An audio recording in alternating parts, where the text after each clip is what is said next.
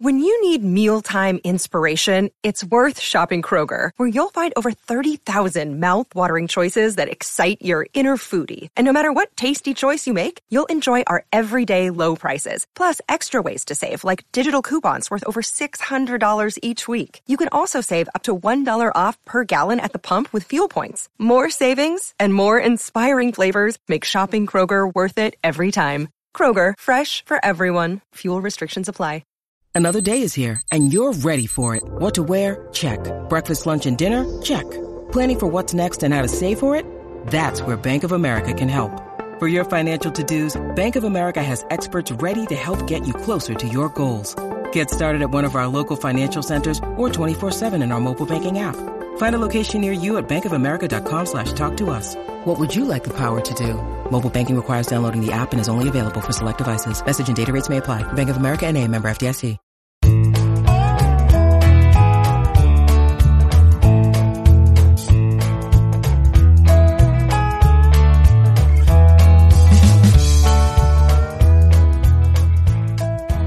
It's Thursday, December 7th, and you're tuned into the Cleveland Baseball Talk podcast. I'm Joe Noga, joined by Paul Hoynes, fresh off a flight from Nashville. Music City in the rearview mirror. The winter meetings are over. Hoynesy, did the Guardians win out at the winter meetings? Did they have a great winter meetings, or was this another sort of pass the buck along? Was this a great winter meetings for the Guardians? I think it was a lucky winter meetings for the Guardians, Joe. They kind of rolled a 7 in the MLB draft lottery. They came out of there, with they went in with a 2% chance of winning the number one pick, and they come out winning the number one pick. It was, like 1,000 to 1 shot, and they came home, and that kind of saved the meetings for Cleveland because, they did very little else besides that. And we don't know if they've, set the groundwork for a deal in the next 2 or 3 weeks, at Nashville. But right now it was kind of a quiet winter meetings, except for them coming out of nowhere to get the top pick in the 2024 draft. Yeah, and then on the final day in the Rule 5 draft, they actually made a move. They made a selection.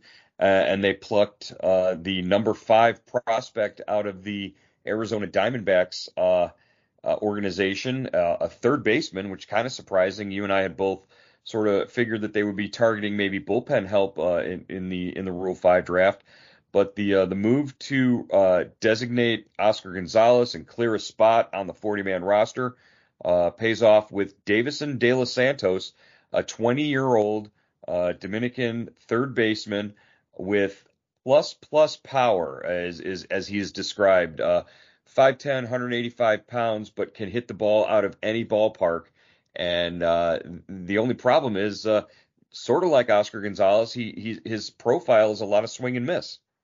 Yeah, Joe, and I think they feel that, like you said, he's only 20 years old. They can work with him and maybe try to get him to make, have that same kind of production, but to do it more consistently. And, we'll see if that happens, that's, but I guess if you're 20, you still got some room to improve. And maybe that's what they're counting on. I just wonder, Joe, how they're going to get him enough at bats to keep him sharp. You got to keep him on the 26-man roster, or you have to offer him back to Arizona. And if you do keep him on the 26-man roster, you're pretty much playing a man short for rookie manager, Stephen Vogt. So interesting situation.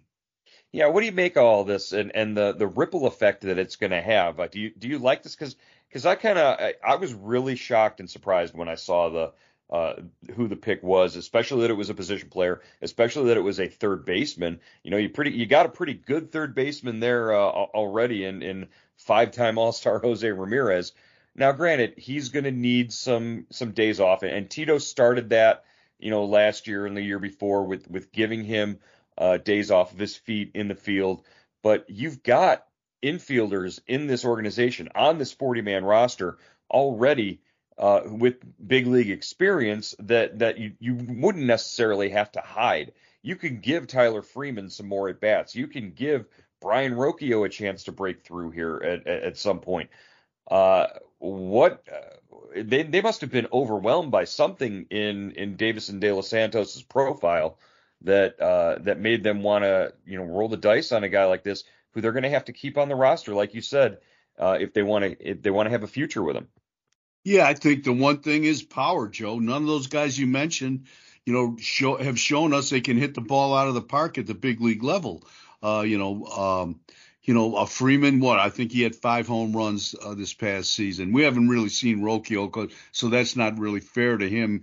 He's showing a bit of power in the minors, but this guy, his profile is power, is production.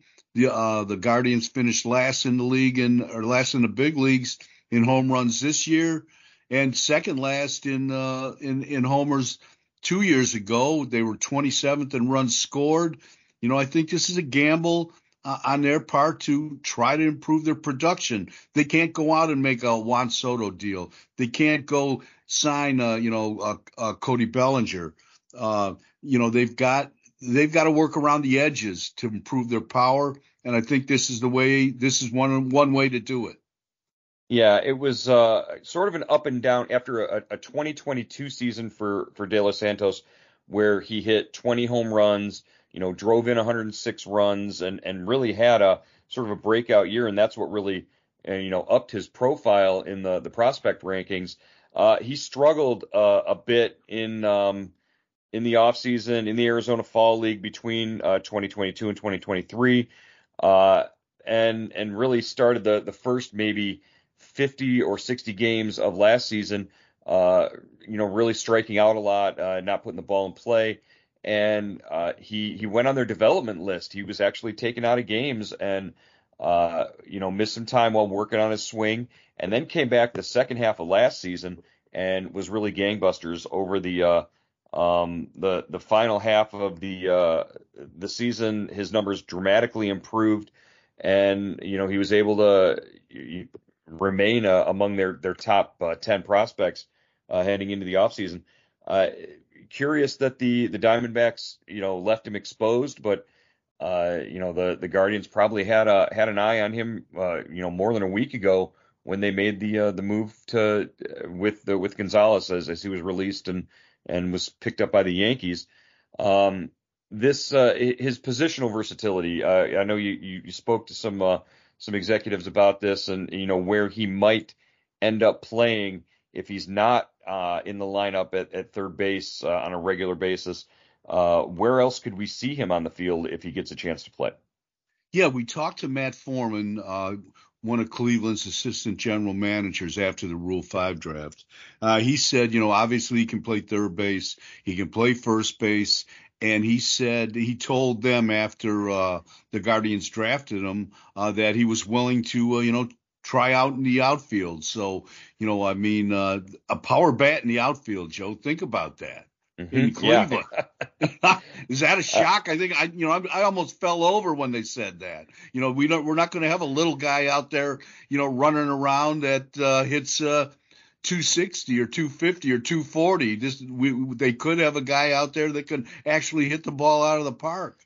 Yeah, but with that, he's got to have a glove on his hand, and who knows what he's going to be giving you there. So you've got 2 or 3. You've got really right now in your outfield, you've got 3 plus defenders that hit to marginally different degrees. So who knows what the outfield makeup is going to look like going into it? But if he's going to try out there, then maybe we've seen infielders try in the outfield for Cleveland over the last several years. The Ahmed Rosario experiment comes to mind, and when you put an outfield glove on an infielder, it doesn't always necessarily work out. But just going back to his power and that raw power that scouts talk about, and it's described literally as plus. He is a power at all costs sort of hitter, as he's been described by some scouts. Exit velocity averaged 106.5 last season. That's 90th percentile among players 21 years or younger in Double A and Single A last season. So this guy can definitely drive the ball out of the park. It's something they haven't really had on the major league roster in a consistent basis from a right-handed hitter, pure right-handed hitter in a while. So sure, hey, great. Let's see what they can do here, because like you said, this was the only way they were going to get a guy who profiles in this way. Yeah, Joe, and you raise a good point because we've seen guys try to transition into the outfield, and it takes time. It's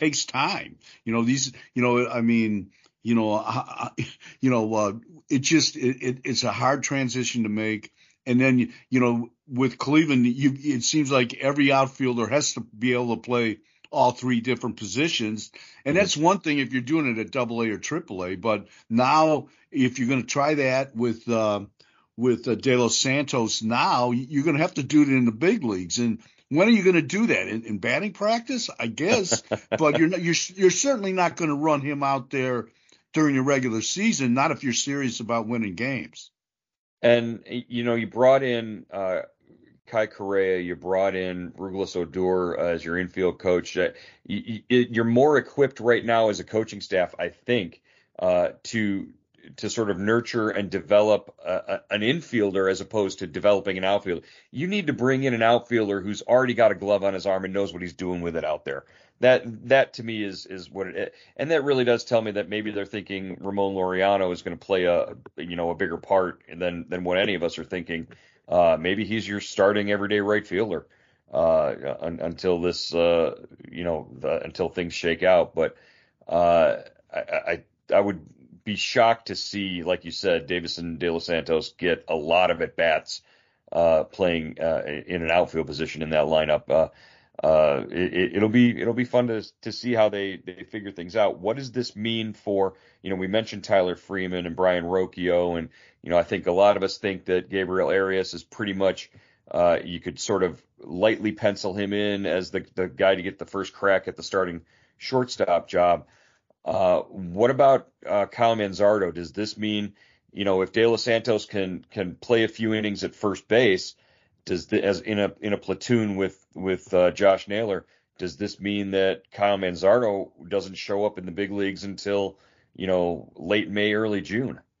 Yeah, great point. And especially since De Los Santos is a right-handed hitter, you could platoon him and Josh Naylor at first base and DH. They could bounce between those two positions and to give your lineup a lot more balance. This is the lineup that's kind of tilts to the left-handed hitters.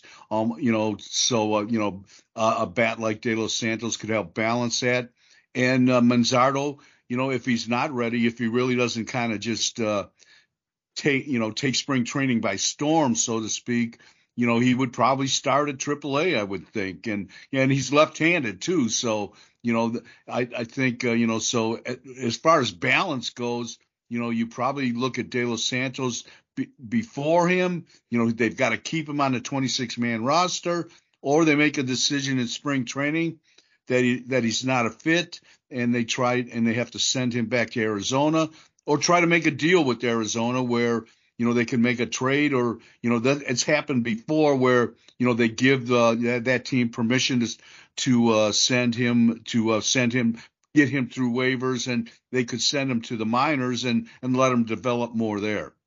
Yeah, that's a possibility as well. I just keep thinking, if Kyle Manzardo swung the bat from the right side of the plate, there would be no question he would be, on this roster coming out of spring training, and they would be trying to make him, a rookie of the year candidate. I think just because he swings from the left side, and like you said, this is a team that's loaded with left-handed hitters.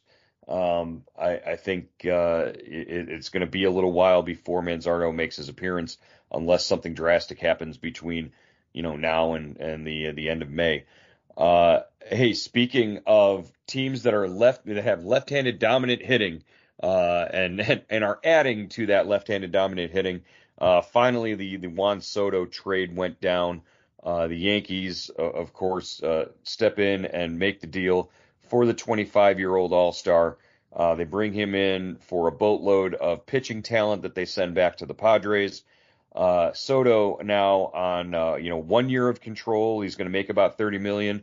No guarantee that he will sign an extension with the Yankees. However, we pretty much once you're there, you're going to be there if they want you to. This is a lineup now that is left-hand dominant with the exception of Aaron Judge. You've got Soto, you've got Verdugo that they just brought in, you've got Rizzo. They've got guys now that can hit the ball out to that short porch in right field at Yankee Stadium, and this is a lineup to be reckoned with. Yeah, just really an exciting trade if you're a Yankee fan. The Yankees are acting like the Yankees again. They're not. I don't think they're counting. I am not a Yankee fan, by the way. Just to make that clear. Okay, but go ahead, continue. Yeah, they're not rubbing nickels together anymore, and not that they ever did. But they were kind of fiscally restraining themselves over the last couple of years. It seemed to me. But Soto is in there. They needed him.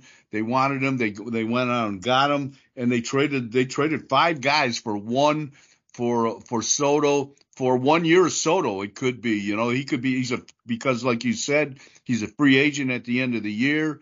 So just a big time move by the Yankees, and hopefully they're hopeful it'll pay off for them. Because Joey's only 25 years old. That's I forgot how young he was, and this guy's already what he's played for the Nationals, he's played for the Padres, now he's going to play for the Yankees. He's been around for a player this talented to be bopping around like that. That's unusual. Yeah, and for his level of talent, I mean, he's a generational talent, and yeah. It's the way that he approaches his at bats. If you've watched him, every pitch, he dissects the pitcher and he understands the situation. This is a guy who he's not just a raw power sort of go out there and swing for the fences. I mean, he is a professional hitter, and you see it in his walk rate. It's elite. It's super elite. He's exactly what that lineup needs. He's going to fit really nicely in their 2-hole right in front of, possibly Judge if they want to put Judge at the 3 spot. And they've said they're going to bat DJ LeMahieu at leadoff possibly. Who knows? This is it becomes a much longer lineup, a much deeper lineup now for New York. And yeah, like you said, they've never really been ones to not spend money and go out and try to make deals, but this really seems like the sort of bully move, the pushing their chips around that we're used to seeing from the Yankees, and it just emboldens their fans, and I just hate that. That's the part that I hate the most is that expectation. When Cleveland got the number 1 pick in the draft, what was the first thing that everybody said besides, they're going to take a shortstop? Everybody on online was posting about, in 6 years or in 7 or 8 years, the guy will be a Yankee anyways. And that's the attitude, and that's the approach that their fans have. When they make a move like this, it just emboldens them to think that they run the show and it's all about them. And I can't stand the national media that follow them. It's just a whole thing. Yeah. If I sound like Napoleon, I don't care. That's what it is.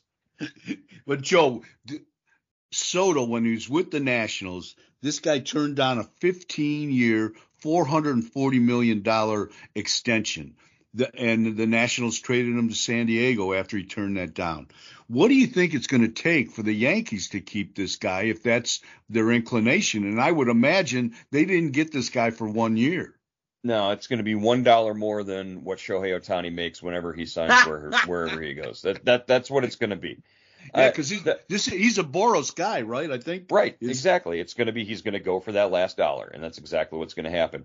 I looked at was it John Heyman posted he put up a ridiculous tweet that listed he ranked the best hitters in baseball or whatever, and he didn't even have Ronald Acuna on there. The National League MVP wasn't even on the list. but he had Soto ranked ahead of Ohtani. And I think that's the New York media bias right there in a nutshell, and it was perfect. So I saw that, and I just laughed. I thought, you're talking about the American League MVP, and you're talking about a guy who does everything, except make it clear where he wants to go in free agency. That's the one thing he's being very secretive, and apparently people are bashing Shohei Ohtani now. For not wanting to be open about this whole process. Well, he wouldn't tell anybody the name of his dog. Come on now. So what? Why are we making a big deal about this? And why does ESPN expect that they are just owed that information? This is a guy making a decision about where he's going to spend the next 10 years of his life. I mean, he's done things the right way. He has earned the right to tell us as much or as little whenever he wants about what his decision is. I know it's our job to dig and keep asking and doing all that, but come on. If the guy wants to make a surprise announcement, he's going to make a surprise announcement. There's nothing you can do about it.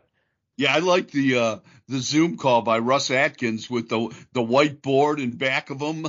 And, he's like in some secret, like underground bunker, but he can't reveal his reveal his location. Where would you like to see Ohtani end up? Where would you? I'd love to see Ohtani in Toronto. I think Toronto? That would be great. Yeah, I'd really, he'd hit in the dome. That means we could see him. Relatively. I think we could see him a little more than if he goes to the West Coast. He'd be well. I guess with the balanced schedule, but we probably could get to see him at least 3 times at home, right? I would think. Well, we would get to see him more, and we would get to see him more nationally because being on the East Coast, it would be easier that way. But he would have reasons for wanting to be on the West Coast, being that much closer to Japan and the time zones and all that for his fans there to wake up and watch him. But I would actually like to see him in Seattle. I think that would be a great fit for him. Yeah, Seattle's been shedding money. I mean, they've been shedding salary, so maybe they're clearing space because they think they have a shot at him. Shohei Ohtani has a sense of history and has a sense of his place in the game and all that, and obviously probably grew up honoring Ichiro. So to play in the city where Ichiro played the majority of his career would probably be really a huge thrill for him.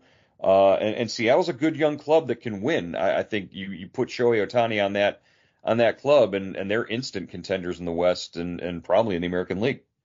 Yeah, no doubt about it. No doubt about it, Joe. Hey, and just one thing about Soto that's kind of interesting to me. You look at his numbers from this year, Joe. 275, 35 home runs, 109 RBIs, 32 doubles, and he leads the big leagues, I think, with 132 walks. That line kind of reminds me of Jim Thome, left-handed hitter who walked a lot, really didn't and hardly ever went out of the zone to chase bad pitches. I think just kind of an interesting comparison, I think. Yeah, and the power to hit the ball out to all fields. We've seen that over the last few years. I mean, he hits as many home runs to left field as he does to right field. So, he's going to fit in really well in that lineup. It was put an over/under on what his OPS could be in next season. I mean, his on base percentage is probably going to be just at the top of the league for sure. Just his ability to get on base, and with the guys hitting behind him, he's going to get pitches to hit as well. So it should be interesting. A couple other signings that took place at the end of the winter meetings here. Eduardo Rodriguez gets about $80 million to go to the Arizona Diamondbacks, and this is a team that went to the World Series last year, and now they add one of the top left-hand pitchers on the free agent market. Yeah, and he's out of the Guardians' hair. He went 3-0 against them last season, so they don't have to see him that much anymore in Detroit. And I feel bad for the Tigers with this guy, Joe. I mean, they could have traded this guy. at the deadline to the Dodgers. He turns that deal down for family reasons. 2 years ago he hardly pitched at all for he had to leave the team for more kind of personal problems. And then, he opts out of his deal with the first opportunity with the Tigers and goes to Arizona, which, if I'm not mistaken, isn't too far away from California or Los Angeles. So, I think the Tigers, got a good season out of him, or, last season was a good season, but they kind of got the short end of that stick, I think. Yeah, I'm not going to sit here and weep for the Tigers, Hoynesy. Sorry about that. We see the Tigers far too often for me to shed a tear when something doesn't break their way, I guess. But I get your point. I totally understand. Yes, he sort of left them hanging and sort of jerked them around a little bit, but he also went out and got twice as much as he would have made if he had come back to them and picked up the rest of that. Those option years on the contract with them. So you think about it, he set himself up, and whatever family issues he's got going on, $80 million can make a lot of issues go away, or can make some appear, I guess, as well. Another thorn in the Guardians' side. This one actually gets a little bit closer. Jeimer Candelario is now with the Reds. He signs a deal with Cincinnati. So the Guardians get to see him at spring training and get to see him a couple of times during the regular season on a regular basis. Now they add Candelario, who always tortures them, always tortures Cleveland. The Reds add him to a nice young core that they've got going on down there. Yeah, reported 3-year, $45 million deal. He had maybe a career year last year, Joe. 251. He slashed 251, 336, 471, hit 22 home runs, including 39 doubles. And, he was traded at the deadline from Washington to the Cubs. Now he's, going to the Reds, so he's staying in the NL Central. Pretty good player. He's gotten better, Joe. When we first saw him with the Tigers, you liked his bat, but there was no spot to play him because he was a butcher in the field. But he's gotten better defensively. You can play him I think the Tigers play him at third, short, first base. Yeah. He was all over the place. Yeah, he can play on the infield, corners basically. And what 3 of those 22 home runs at least came against the Guardians last season. He really took it out on them when he was playing with Washington. So yeah, we'll get to see a little bit of Candelario, and again, these are moves that affect the Guardians down the line when the season starts. But right now, it's just sort of being passersby and watching as other teams sign some of these players that the Guardians aren't going to make too many moves in free agency and make too many signings, and I think the fans have to be resigned to some of that right now. When they do make a move or they do make a signing, we will have it on subtext first. Our subtext community is great. We talk back and forth with fans. Cleveland.com/subtext. Sign up for $3.99 a month to get messages sent directly to your phone as soon as they happen. As soon as moves happen, it's Cleveland.com/subtext. Send a text message to 216-208-4346 if you want to sign up. Hoynesy and me would love to hear from you there. Before we go, Hoynesy, as we wrap up today, announcement this morning that later on this summer, I believe it's July 20th at the ballpark. The big major summer announcement that we were all waiting for is the announcement of the Def Leppard and Journey stadium tour is going to hit Cleveland on July 30th. They're going to play Progressive Field, just like Elton John did a couple years back. What's your feeling on stadium concerts at ballparks in the middle of the season and their effect on the ballpark after the concert leaves town? Oh my goodness. I really don't have an opinion, Joe. But if you're playing on the outfield, if you're a Cleveland outfielder, and you have to come back and play on that field after a concert, especially at the old stadium when they had the rock and I The forget Beach what Boys. The Beach the Boys. Beach Boys, Crosby, Stills, and Nash. They had those, that rock and roll series, The World there was, Series of Rock. yeah, the Yeah. World Series of Rock.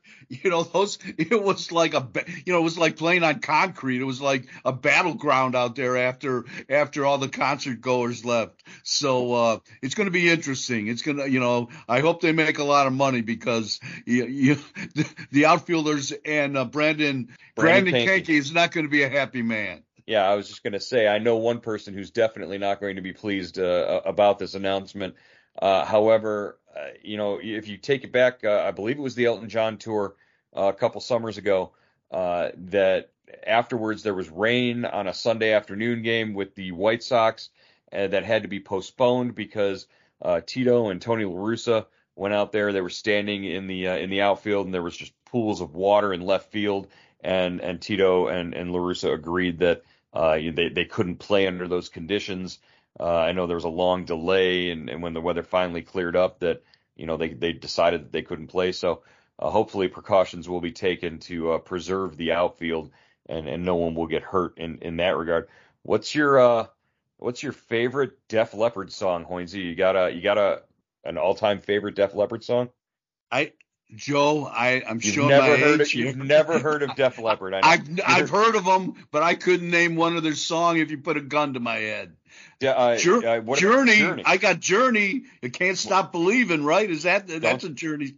Don't Stop Believing. There you go. Lights. I would go with Lights as my personal favorite Journey song. Def Leppard. Everybody loves Pour Some Sugar on Me. Okay. That's a really good one. That stadium is going to be packed with a lot of Gen X people my age, and people who are there for a good time. It'll be a lot of fun this summer. So we'll get you hooked on Def Leppard throughout the spring, so that you can. Well, I know I've heard some of their songs. I just don't know the names. All right, Hoynesy, that'll wrap up today's edition of the Cleveland Baseball Talk podcast. I'll check in with you again tomorrow, and we'll talk to you then. All right, Joe.